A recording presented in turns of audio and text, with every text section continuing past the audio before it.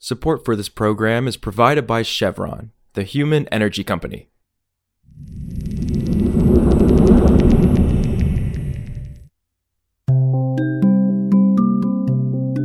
This is Politico Energy. I'm Kelsey Tamburino. U.S. power regulators are struggling to keep the nation's grid safe in the face of a record surge in attacks.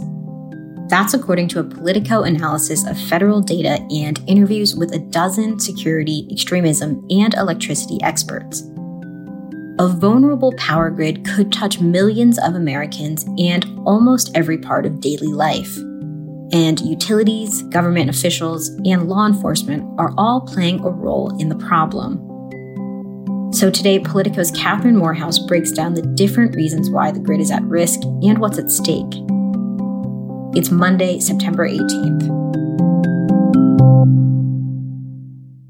What we are seeing, and really have been seeing since last year, is a pretty dramatic uptick in the number of physical attacks against grid infrastructure. Now, when we talk about physical incidents against the grid, I want to be clear about what I mean, because utilities like to remind you that that could mean a variety of things, including like break-ins and robberies. Copper theft for a long time was a growing thing that utilities were seeing, or even just someone getting drunk and just shooting a gun. Those are the kinds of examples that utilities like to give of kind of lower harm incidents against the grid. But what's really alarmed security officials about the current uptick is that increasingly these events appear to be targeted and increasingly involve guns and also correlate to an uptick in extremism, specifically alt-right neo-Nazi ideology. So you're really seeing agencies like the FBI and Homeland Security getting more involved in this as well. And so it's not only the pace of the threat that's growing, but also the type of threat as well that's becoming a real concern for grid and security experts. Right. So you're reporting that even though there's this record surge in attacks, one reason regulators are struggling to keep the grid safe is that there are significant communication breakdowns between law enforcement and state and federal officials. So why is that happening, and what are the consequences there? Yeah, so in my reporting, I came across a few instances where I was surprised by the lack of coordination or communication between law enforcement on the one hand and the regulators that are charged with maintaining the security of grid infrastructure and really have the expertise to do so on the other hand. Most notably in Maryland, there was a couple arrested earlier this year with neo-Nazi ties for plotting to essentially cut off power to the entire city of Baltimore. That was a huge deal at the time. And then in an interview with the state's top utility regulator, I learned that the state grid regulators had never been informed of this incident and basically found out through the news. Another thing that I heard from a former top FERC official was that they were similarly in the dark about some of these incidents and really were not hearing anything from federal security officials despite the elevated risk that we've been talking about. And the problem with this really is that there seems to be kind of silos of information, not across all entities, but at least between intelligence officials and the regulators who are in charge of, in the case of Maryland, coordinating any sort of response in between the utilities and the governor's office. And in the case of FERC, FERC really determines whether current grid security standards are adequate or whether they need to be stronger. And so if they're not really up to speed on where these threats are, then it's hard for them to determine whether the current level of security is high enough. FERC has been looking into whether standards should be stronger and whether they should have a stronger response here.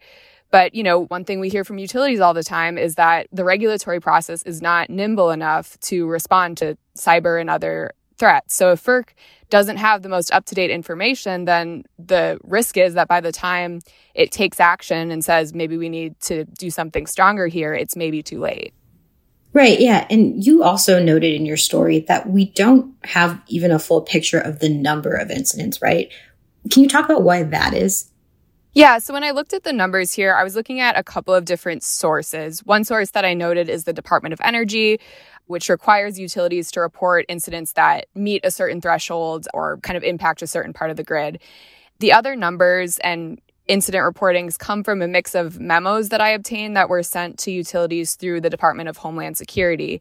And those memos detailed basically some of the more concerning examples of the trend we've been discussing, kind of these intentional targeted attacks.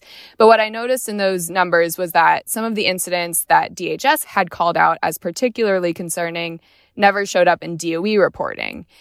And so there was kind of a mixed response that I got to this when I asked folks about it. The utilities I reached out to said they didn't think that these incidents that were reported to DHS met DOE's reporting requirements, so they reported it to other agencies instead. Other grid experts thought these really should have been reported to the Department of Energy. So it was kind of a mixed bag on really whether anyone even thought that there was anything wrong here, that yes, this should have been reported to the Department of Energy, or no, it shouldn't have been. But I think the big takeaway from all of that mess is that reporting requirements seem to be pretty convoluted, and there's no single central entity for them to report to. So DHS, for instance, might have a record of all these incidents, but then DOE has a completely different record. And it's not really clear who that helps, or whether anyone has a clear picture of exactly what's going on here. So given all of that, should we expect law enforcement officials to commit to work with utilities more to prevent these sort of attacks? Are there incentives in place for utilities to comply with security protocols to keep the grid safe here? Yeah, so I haven't gotten a lot of response from FBI and other intelligence officials and law enforcement officials that I've reached out to. But notably, there was a FERC meeting in August that an FBI agent was present at, and he basically said that intelligence officials and DOE are resource constrained and really urged the private sector and utilities to step up. I do think that utilities have a motivation to kind of keep their infrastructure safe and keep the lights on. What we saw with Duke Energy, for instance, after the North Carolina incident was they were brought in front of a congressional hearing in North Carolina and, are facing a lot of questions about whether they took the right steps ahead of time. And then, of course, utilities just generally want to keep the lights on. That's their business model, is providing power to people. And they certainly don't want to deal with an expensive incident that cuts off power and threatens the safety of their customers. That being said, I think that it's at least clear that maybe some of the reporting requirements just aren't as strong or as clear as they should be, and that a confusing process for everyone isn't maybe the best way to keep the grid and its infrastructure safe. For more news on energy and the environment, subscribe to our free newsletter at politico.com/power-switch and subscribe to Politico Pro to read our morning energy newsletter. Some of the music in today's show was composed by the mysterious Breakmaster Cylinder. I'm Kelsey Tamburino, and we'll see you back tomorrow.